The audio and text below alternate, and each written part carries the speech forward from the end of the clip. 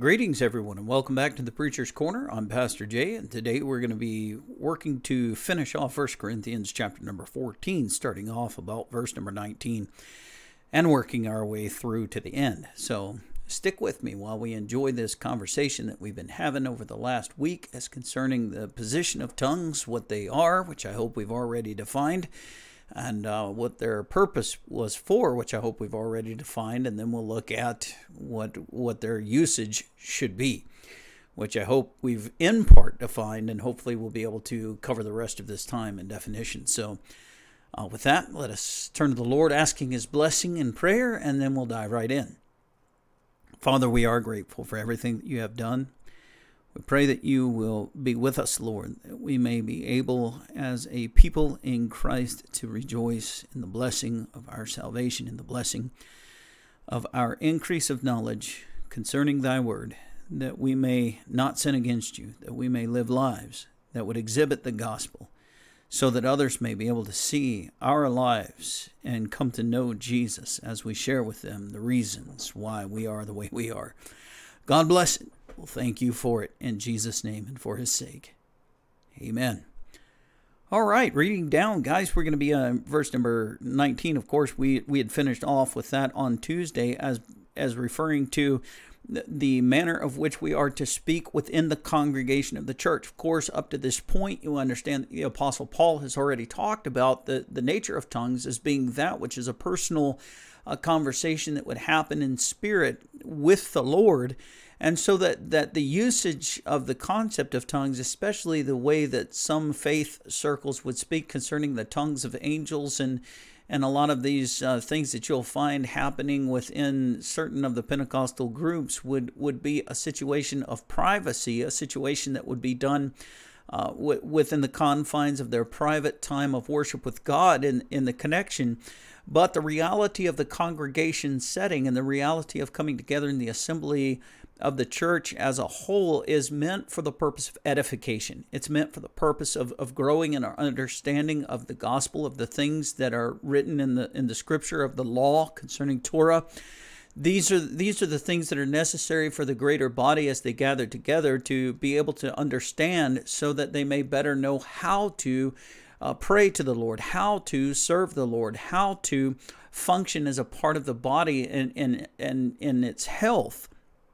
And in that, during the private times of praise and the private times of prayer and personal intimacy and worship with God, certainly those things of the nature of tongues would be beautiful and a blessing between you and the Lord. But again, as it comes to gathering together as a church body, that these things are not done, that these things are set aside for the purpose of teaching. And that's what Paul would say, yet in the church.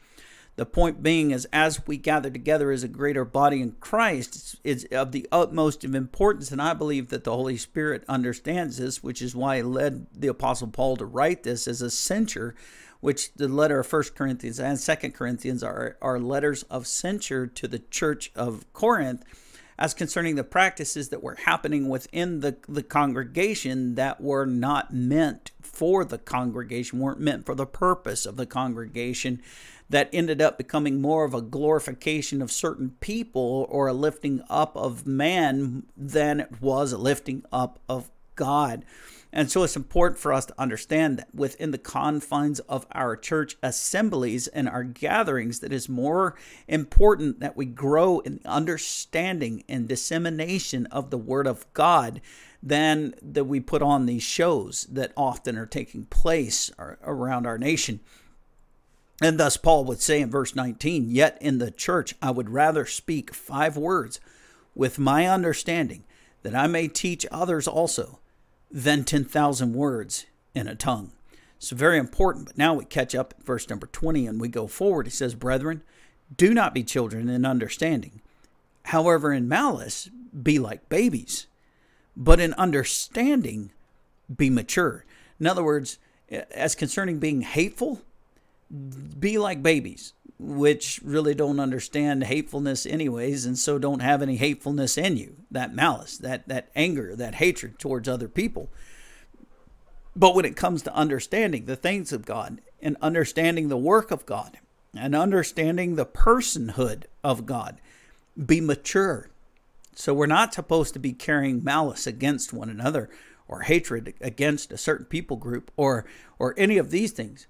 But we are supposed to be very intelligent to the scriptures, very understanding of the teachings of the Word of God.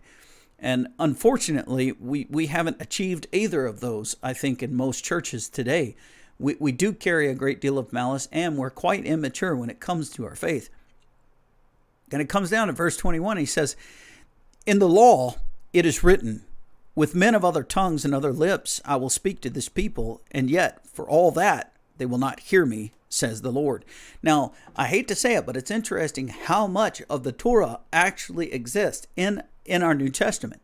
And I don't hate to say that, actually. It's a euphemism. It's a figure of speech to be able to say that most Christian churches today are so scared of the Old Testament simply because they don't understand the customs and culture and language of a people. They're so scared of the Old Testament that they try to do away with the Old Testament. Many Christian churches would believe that in the new covenant, it is doing away with the old covenant, and so that we don't have to answer to the old covenant anymore. We're no longer under the precepts of the old covenant because of the new covenant. But nothing is further from the truth. Understanding that the Torah is given by God and it is eternal. As Jesus would say in Matthew 25, not one jot or one tittle of that law that Jesus freely taught about, so that his disciples, which, by the way, if we claim to be the disciples of Jesus, we would follow too, that his disciples were encouraged and led by himself to be obedient to these things. And so that you understand that without the Torah, without the law of God, you don't have anything in the New Testament. You don't even have a New Testament. It was necessary that the law be fulfilled in every point and complied with through Christ in order for you to have this connection through Christ unto God. For it was written in Deuteronomy that the cursed is everyone who hangs upon a tree. And it was necessary for Jesus to take that curse upon himself as being perfect according to the law, so that he could cover us from the penalty of that law by his gift and through his grace. And so it was necessary for us to study that law to be able to understand why we need Jesus. As revealed in Galatians chapter number 3 under the Apostle Paul, that the law was to be a schoolmaster that would bring us to the knowledge that we need Jesus. And so if we try to teach the precepts of Christianity apart from the Old Testament and the law thereof, we're a clanging cymbal, as was revealed in 1 Corinthians chapter 13. We're a sounding gong and a clanging cymbal. Because those things that were written in the Torah were meant for the purpose of solidifying the point of necessity for the Messiah, for Jesus, for our salvation. So we must understand that every time we come across in 1 Corinthians or Galatians or Colossians or Thessalonica, Thessalonians, or the teachings of Timothy, which he, by the way, completely tells Timothy to teach the law in every point, that it would be important for us as pastors and us as Christian churches to understand greatly the covenant that was made by God in the beginning with Adam, to understand the gift of the Messiah in chapter 3 of Genesis, to realize the covenant that he made with Israel, and to understand how we as a new covenant people are grafted in to the overall promise of God with Israel, and so that in Christ we're no longer Jew nor Gentile, but that we are a one complete body in Christ. And so it's very important to realize that God has never done away with the old covenant. He didn't abolish the old covenant. He didn't put a blanket over it and hide it. And he didn't do away with the Jewish nation or the Jewish people. Praise God, they're still just as much as people as they've ever been. The problem is that they have not recognized the Messiah that God has provided for them. And so it is given unto the people who have accepted the new covenant, rather Jew or Gentile, to be able to provoke them to jealousy, to be able to communicate with them the reality of the Messiah that God has already sent, instead of them continually looking for a Messiah that is to come, so that they may be able to come into the covenant of Messiah and thus be saved exactly the same way that we are saved as Gentiles. Same salvation, same Lord, same God. That's Ephesians 4. So the Christian church really needs to change the way that it thinks about evangelism, that it thinks about itself. For it is not unique unto itself, but as a part of a continuation of a promise that God has made from the beginning. Very important for us to grasp that. Comes down, and we're going to look at this place in the law. He says, in the law it is written with men of other tongues, which, by the way, that would be us. Men of other tongues and other lips will I speak to this people. And yet, for all that, they will not hear me, which is a sad commentary in itself. And so we come to this place that he's referring to, and it's pretty exciting as concerning where we're at. He says, this passage quoted is taken from the prophet Isaiah, but the term Torah, law, was used by the Jews to express the whole scripture. And that's a fact. The law, the prophets, and the Hagiographia. And they used it to distinguish the sacred writings from the words of the scribes. In other words, from things like the Talmud. So when you see this says with the law, it's separating that from the teachings of the rabbis, which would be originally the oral instruction, which had become written in the era of Babylonian captivity, known as the Talmud. He said it is not taken from the Septuagint, which is the Greek text, from which it varies as much as any word can differ from others in the general meaning is where the general meaning is similar. It says it accords much more with the Hebrew, by the way, because it's coming from the Apostle Paul, of course, and may be considered as a translation from the Hebrew. Only what is said of God in the third person in the Hebrew is here expressed in the first person with this beautiful word. Then it comes down, and the recognition of this is twofold. At first, from the law perspective in Torah, it's Deuteronomy chapter number 28. And verse number 49, the scripture says, the Lord will bring a nation against you from afar and from the end of the earth, as swift as the eagle flies, a nation whose language you will not understand.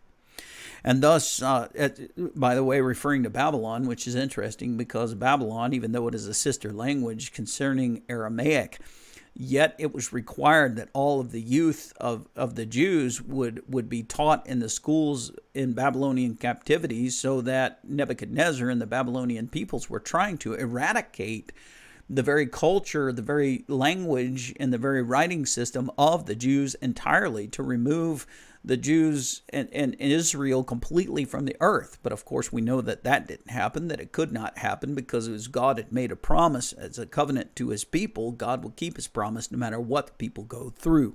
Very important for us to understand that as well.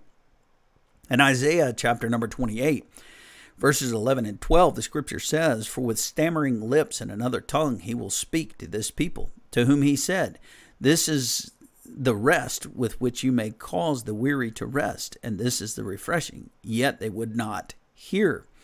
And thus in Jeremiah chapter number 5 and verse number 15, the prophecy says, behold, I will bring a nation against you from afar, O house of Israel, says the Lord. It is a mighty nation. It is an ancient nation, a nation whose language you do not know, nor can you understand what they say. And so when you see from Deuteronomy to Isaiah to Jeremiah, this is all the knowledge of the Apostle Paul that's coming out and being connected together as he's quoting or connecting quotations of Scripture together to be able to speak to the Corinthian church. He says, in the law it's written, with men of other tongues and other lips, I will speak to this people, and yet for all of that, they will not hear me. You now have an understanding of what scriptures the Apostle Paul was tying together to speak in reference to the law, as in the law and the prophets of the Old Covenant. And it's very important because the Apostle Paul often will be seen drawing history to his point, so that a people cannot say they did not know, or cannot say that they had not heard, because it is taught in the synagogue schools. All of the things that the Apostle Paul was teaching were things that were readily understood by the Jewish nation during that period of time, and are taught to the Gentiles who are coming into the church. And so, again, I say, that for the first 300 years of the existence of the church, much of the events and the way of teaching and the festivals and the operation of the congregations would be very much led and run in a synagogue type fashion. It would not be the way that our services would be done today, because what we do today, even if in a Baptist church or a Presbyterian church or a Methodist church or Lutheran or any other of what is under the banner of what would be considered Protestant denominations, we all still operate in very similar manner to Roman Catholicism or a Catholic church, because this is the establishment of a pattern that has existed since 330 AD as concerning the way of worship in the Roman manner. So none of our denominations could say that we were unique unto ourselves, but that we do not have excerpts from that which was done by Rome for centuries, if not millennia, before our modern times. But the church in its existence from the times of the apostles, the very first apostles, clear out till the times of Polycarp and Eusebius and Papias and all the way through to the gathering together of the Nicene Council during the times of Constantine pulling the bishops together to create the Catholic Church, had worshipped in a Jewish manner. And in fact, I've just discovered, and I've got a copy coming to the house pretty soon, and I look forward to it because I want to share it with everyone that I can here on the podcast and broadcast, as well as at Martin Church. But I have a copy of the original Gospel of Matthew that was actually written in Hebrew before it was written in Greek. So that we find that a lot of the manuscripts that we would have from our what we believe to be the Greek translation actually existed by those apostles as being written originally in their familiar tongue, which would be Hebrew, before being translated into Greek. So that we would think that all of our New Testament came from the Greek language. That would be an error. As it is revealed by the teachings of the Apostle Paul, we constantly going back to the Hebrew, then it's possible that we don't even understand a great deal of our New Testament because we approach the New Testament from a Greek way of thinking instead of approaching our New Testament from a Hebrew mindset, from a Hebrew way of thinking. But all of the authors of our New Testament, all of the authors, except for the possibility of Luke, all of these authors are Hebrew. And so they're writing that Hebrew perspective and drawing from that original covenant mindset. So it's very important that we might want to learn a little something about that and discover that we might not understand anything that we think we understand, except but for the grace of God that has led us to Jesus unto salvation. That part we readily get, but the rest we may miss. And by the way, a question that was proposed as I continue with verse number 22, I've chased that rabbit long enough, but I want to leave this question in your heart so that you have to think about it. And I'd love to hear some thoughts behind this in the comment section below. But think about this. You say that you believe in the Lord Jesus, and you believe in the Lord Jesus. But the question, do you have faith in the Lord Jesus? And you believe in salvation, but do you have faith in your salvation? And this is important because the scripture reveals to us in James chapter number 4 that you say that you believe in one God, you do well, but the devils believe also, and they tremble. But in James chapter 4, we're also dealing with a chapter that reveals to us that faith is something more than just believing. Faith comes from a position of knowing, a knowledge. It's deeper than believing. And faith comes by hearing, as taught by the Apostle Paul, and hearing by the grace of God. And so that we understand that a person can't even have faith without the grace of God, increasing that person's understanding of who God is, what God does, and everything about God. and the position of Jesus, who Jesus is as his person of Yeshua, by the way, because Jesus is in his name. His name, rightly given to him, his birth name, is Yeshua. And understanding who he is as the Messiah, before we can truly understand what has happened to us and the gift that has been given to us. And so we believe a lot of things, but the activity of our lives that demonstrate the fear that we regularly exhibit because of the things that are happening in the world shows that our faith is lacking in a great many ways. And our Christianity as it is has suffered a great deal because it has not been a Christianity of faith. It's only been a Christianity of things that we propose to believe in, but that we don't necessarily follow because of the contradiction of our own heart. Something to think about. And that's the same thing as what's going on here as concerning the way in which we are to conduct ourselves inside the house of God together as a body in Christ, as communication is the most important piece of any service, that we are to communicate the love of God through the gospel to each other. And thus he says in verse 22, therefore tongues are for a sign. Tongues are for a sign. Now, indeed, if I was communicating to a group of Hispanic people in Spanish, that their eyes would be open to the fact that this American is communicating the gospel to them in their own language, that it would be a sign to them that God indeed is true, that is existent, that they would be readily understanding of the things that I would be communicating concerning the gospel, that they would be readily able to receive those things which I would be saying. It would be a miracle to them, that this American would understand how to communicate that in their language.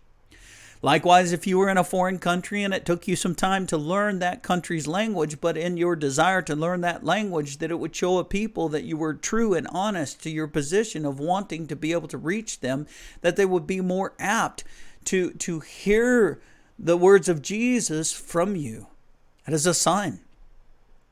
He says, and tongues are for a sign, not to those who believe, but to the unbelievers.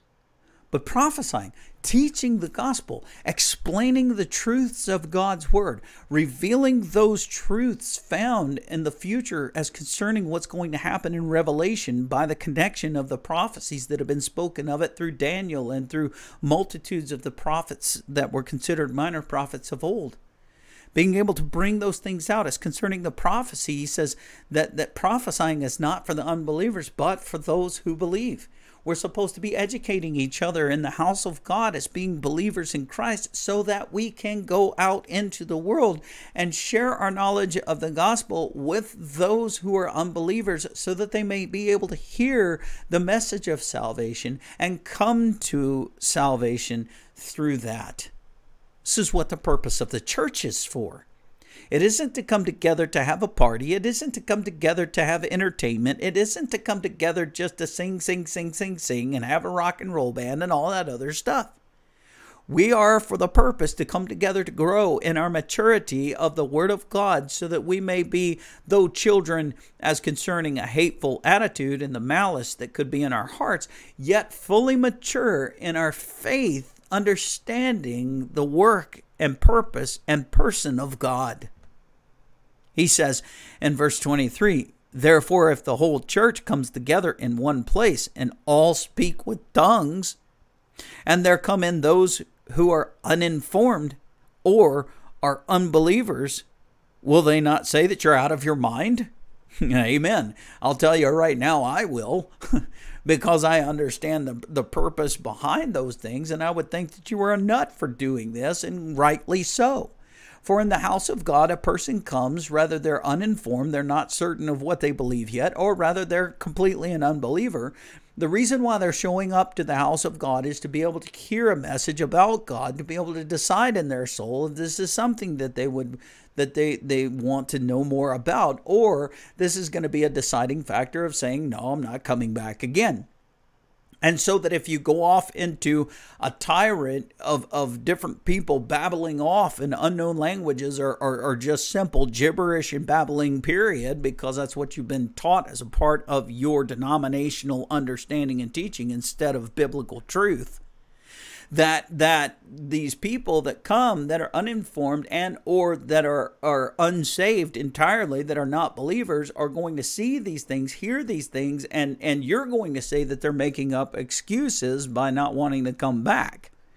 But the reality is that you have not demonstrated the obedience that you are to have to God's word and doing the things that you wanted to do that made you feel good, or that your denomination has lifted up above what God's word has to say, and doing all of this stuff and thinking that you're connected to the Spirit. But the Holy Spirit wouldn't go against God's word. The Holy Spirit didn't use the Apostle Paul to speak these things into existence of 1 Corinthians and then turn around and violate the things that he had given to Paul to speak. He would contradict himself. And this is not God. So those activities that would be happening within the body of Christ would not be of God either, but of man's desire. And so we see that verse 23 would tell us the whole church comes together in one place and speaks with tongues, and there come those who are uninformed or unbelievers.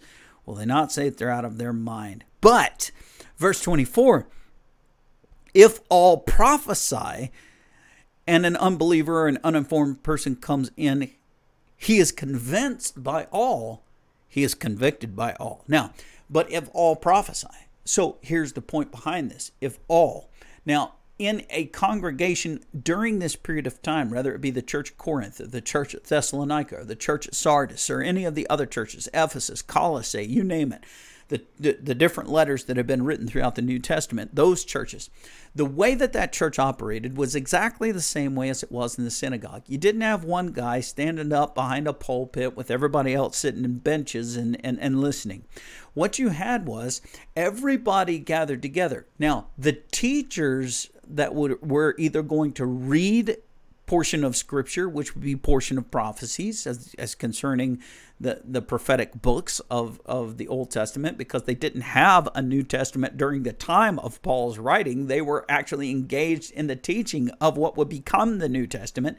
So the church, for its beginning existence for over 100 years, was operating off of the teachings of what was coming out of Torah anyway. So why are we, as a New Testament church, abandoning 2/3 of the Bible that was the only thing being taught in its day of the New Testament that we're gleaning from? I don't know. But that's the way that the modern church has decided it was going to go, and it was a bad decision, and I ain't following it. But that's beside the point. He says, if all. So within this gathering of believers that would rather be in a home, or it would be in a building, it would be in the temple, it would be gathered even together in a synagogue, even as many a church would meet together in the synagogue building, and the services would be similar in operation to a synagogue service. So everybody would be gathered together, and the scripture would be read by multitudes of different people. One principal teacher would provide the instruction as concerning the word of God, like the Apostle Paul will be speaking here.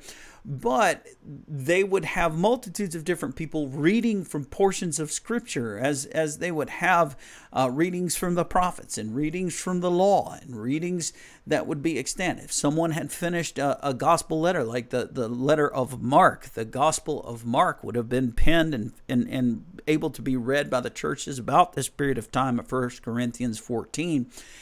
Then they would have portions of that letter to be shared with the churches. As these letters would be written, they would be shared among the churches. And so it's very important to understand that if all prophesies, referring to new people coming in and seeing the operation of all of these different people reading from portions of Scripture and sharing their thoughts, much like the way that we would do a Sunday school, is the way that their main service would operate. And it would be neat if we actually went back. I'm one of those guys that believes that the church doesn't need to move forward into stranger times. It needs to revert back to its better times, its more perfect times of celebrating God.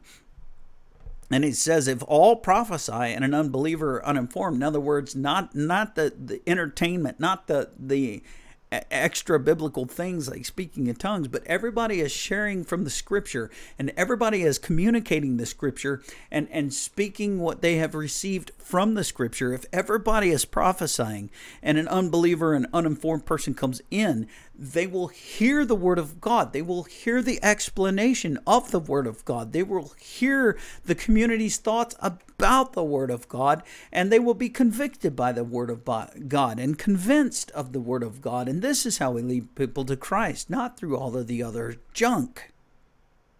And verse 25 says, "Thus the secrets of his heart are revealed, and so, falling down on his face, he will worship God and report that God is truly among you." And that would be priceless, without question. And so we look to the purpose of orderly worship at this point. Verse number 26, as we move forward, and we will read from verse number 26 down to verse number 40. Just we'll read through it and try to finish this today so that tomorrow we can start up in 1 Corinthians 15. And he says, "How is it then, brethren? Whenever you come together, each of you has a psalm, has a teaching, has a tongue, has a revelation, has an interpretation. Let all things be done for edification." He says, "If anyone speaks in a tongue, let there be 2 or at the most 3, each in turn, and let one interpret. But if there is no interpreter, let him keep silent in the church, and let him speak to himself and to God." Right here, you understand that the Apostle Paul is not necessarily saying that this is something bad. He's not necessarily saying that this is something wrong to do. Indeed, we just finished over in 1 Corinthians 12 talking about the gifts of the Spirit, without question.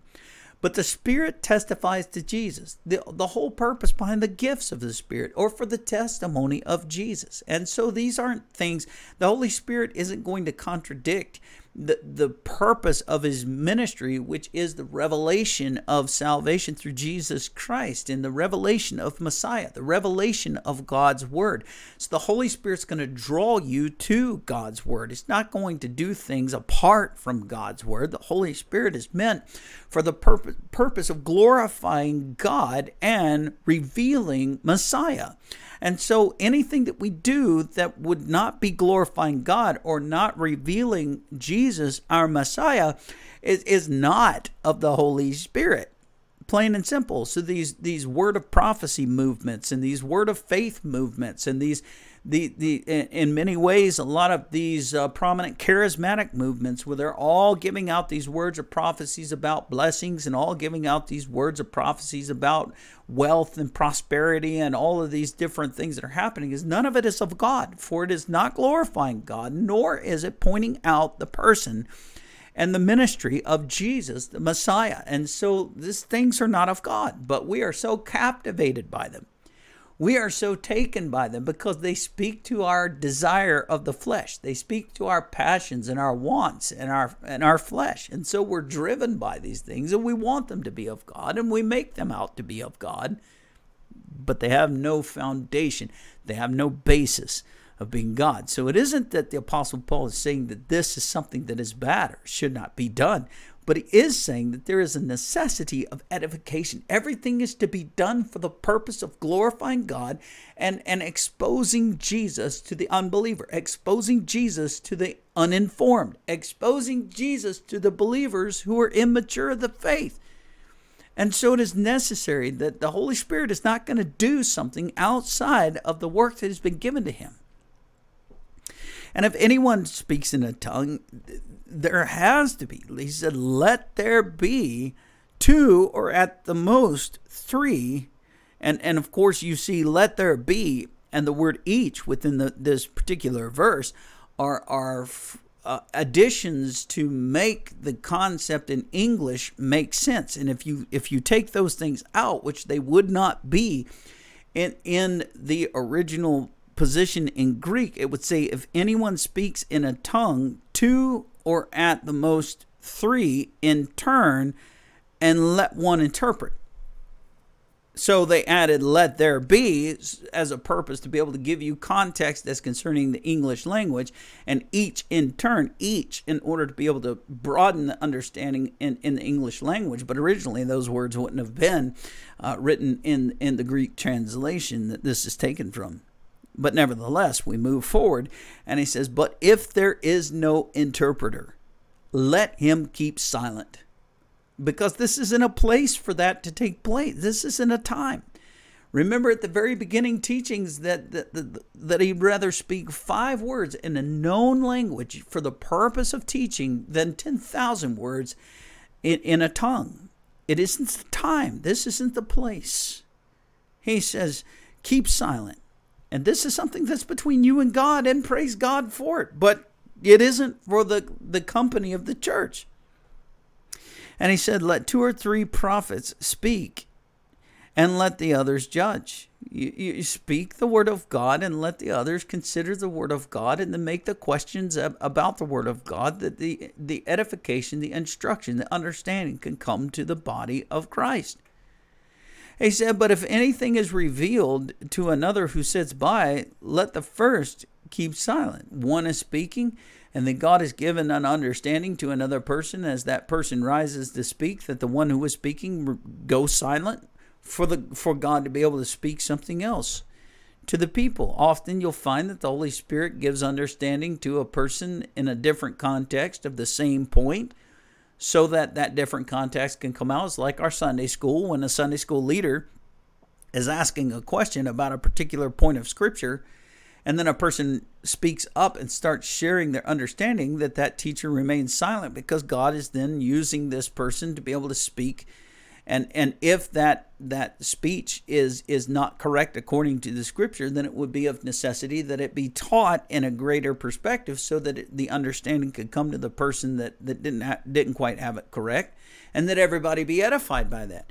But if the person's speech would be correct, that there would be an additional blessing to the overall body from the mouth of 2 witnesses talking about this Scripture at this point.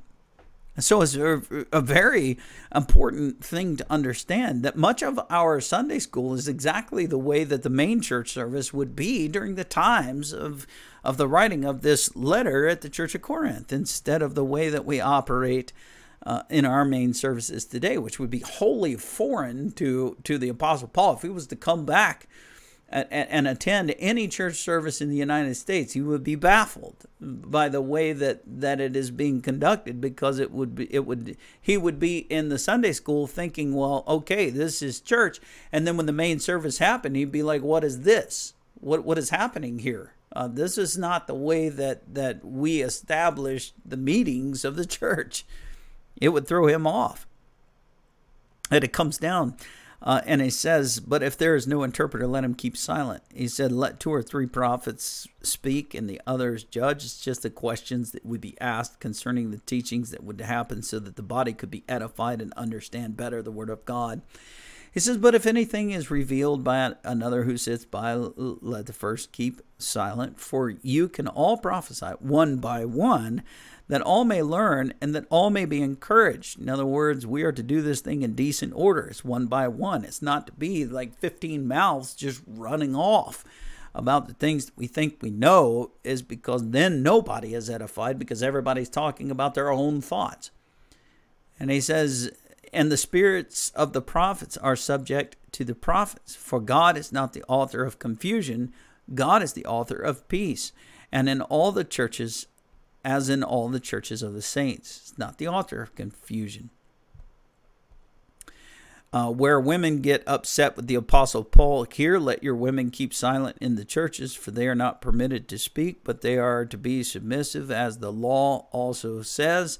This could get contentious in its point, but I figured it would be well for us, as he had made mention that the law is involved. So we go to the Torah in Numbers, book of Numbers, in chapter number 30 and verses 3 through 13. So if I have any Messianic believers that are listening to this, of course, in the translation you would use this would be Bamidbar, which would be the book of Numbers in English, is Bamidbar in Hebrew in chapter 30. Says, or if a woman makes a vow to the Lord and binds herself by some agreement while in her father's house in her youth, and her father hears her vow and the agreement by which she has bound herself, and her father holds his peace, then all her vows shall stand, and every agreement with which she has bound herself shall stand. But if her father overrules her on the day that he hears, then none of her vows nor her agreements by which she has bound herself shall stand, and the Lord will release her because her father overruled her. If indeed she takes a husband while bound by her vows or by a rash utterance from her lips by which she has bound herself, and her husband hears it and makes no response to her on the day that he hears, then her vows shall stand, and her agreements by which she bound herself shall stand. But if her husband overrules her on the day that he hears it, he shall make void her vow which she took, and what she uttered with her lips by which she bound herself, and the Lord will release her. Also, any vow of a widow or a divorced woman by which she has bound herself shall stand against her. If she vowed in her husband's house or bound herself by an agreement with an oath, and her husband heard it and made no response to her and did not overrule her, then all her vows shall stand, and every agreement by which she bound herself shall stand.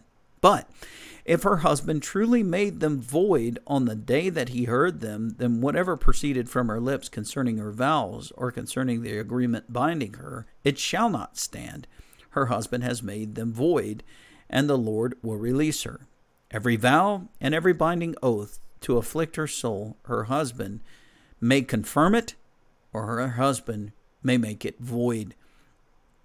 Thus, concerning the laws, concerning this particular point that the Apostle Paul is making, is in consideration of the woman keeping silent in the churches, is understanding that those things which she may speak. And during the time the Apostle Paul is dealing with this, there was a great controversy of like what is happening in our modern day, where the roles of husband and wife, where the roles of men and women had completely reversed and flipped upside down, and that there was no respect for the teachings of God and no respect for God's word among men or women. And so that this was completely not being, the scriptures not even being considered, but it's understanding from the law's perspective that whatever would be spoken by the woman in the church, of course, if those things which she would speak would be those things which would be true, that there would be no issue. But if there would be error in the church, that it would be of necessity for the pastor or for the husband or for the teacher to be able to call those things out, and what was said would be disannulled, would be done away with, because it is not the point for, as concerning the law, for her to be able to have that position of authority, which is where you have that challenge of not usurping authority over a man, as concerning the positional roles of men and women as established by God all the way back in Genesis chapter number 3, and then carried through by the perspective of the law, so that everybody operates where they're supposed to operate to give glory to God. And what is the main purpose but to give glory to God? That is the whole point. And so that we understand that he says if they want to learn something, let them ask their husbands at home, for it is shameful for a woman to teach or to preach or these things as concerning the concept of speak in church. And we completely have changed that, altered it in the modern day, of course, because of a lot of the movements that have gone through the world as concerning feminism and the feminist movement. But of course, that is unfortunately in direct rebellion against the authority of God. So we have to decide if we want power to be of man, or we want to be all men and women submissive to the authority of God. And women will just have to make that decision as well as men. And it comes down, it says, or did the word of God originally come originally from you? Was the word of God spoken from you? Did it actually originate from you? The answer very easily to that question is no. I'm pretty sure that was rhetorical. He said, or was it you only that it reached. In other words, you're the only person who could possibly understand it. And of course, there and again, the answer is no. And it comes down to verse 37. He says, if anyone thinks himself to be a prophet or spiritual, let him acknowledge that the things which I write to you are the commandments of the Lord. But if anyone is ignorant, let him be ignorant. There's not much you can do to a people that aren't going to listen. Plain and simple. Therefore, brethren, desire earnestly to prophesy, and don't forbid to speak with tongues, understanding that this is something that the Holy Spirit does, but keeping in mind that it is for the purpose of edifying and glorifying God and instruction and understanding to the church. So prophecy is the more important aspect within the greater body of Christ instead of the personal devotion and worship to God, which would be great. And he says in verse 40, let all things be done decently and in order. Father, we thank you and ask that blessing upon us as we have given consideration to this truth for the last several days, Lord, that it would be something that would work in our hearts and lives, that we may be able to grow thereby. Thank you, Lord, for teaching us, and that the Holy Spirit would make known unto us the truth of what is spoken, that we may be able to find ourselves before you acceptable, and it will be well with our soul in Jesus' name. Amen. Well, God bless you guys, keep you guys, and cause his face to shine upon you. And we did go a little bit longer today, but it's worth it for the instruction that is given here. Didn't want to carry it one more day. We're moving to 1 Corinthians 15 tomorrow. So be ready for that, and it'll be well. Talk to you guys later. God bless.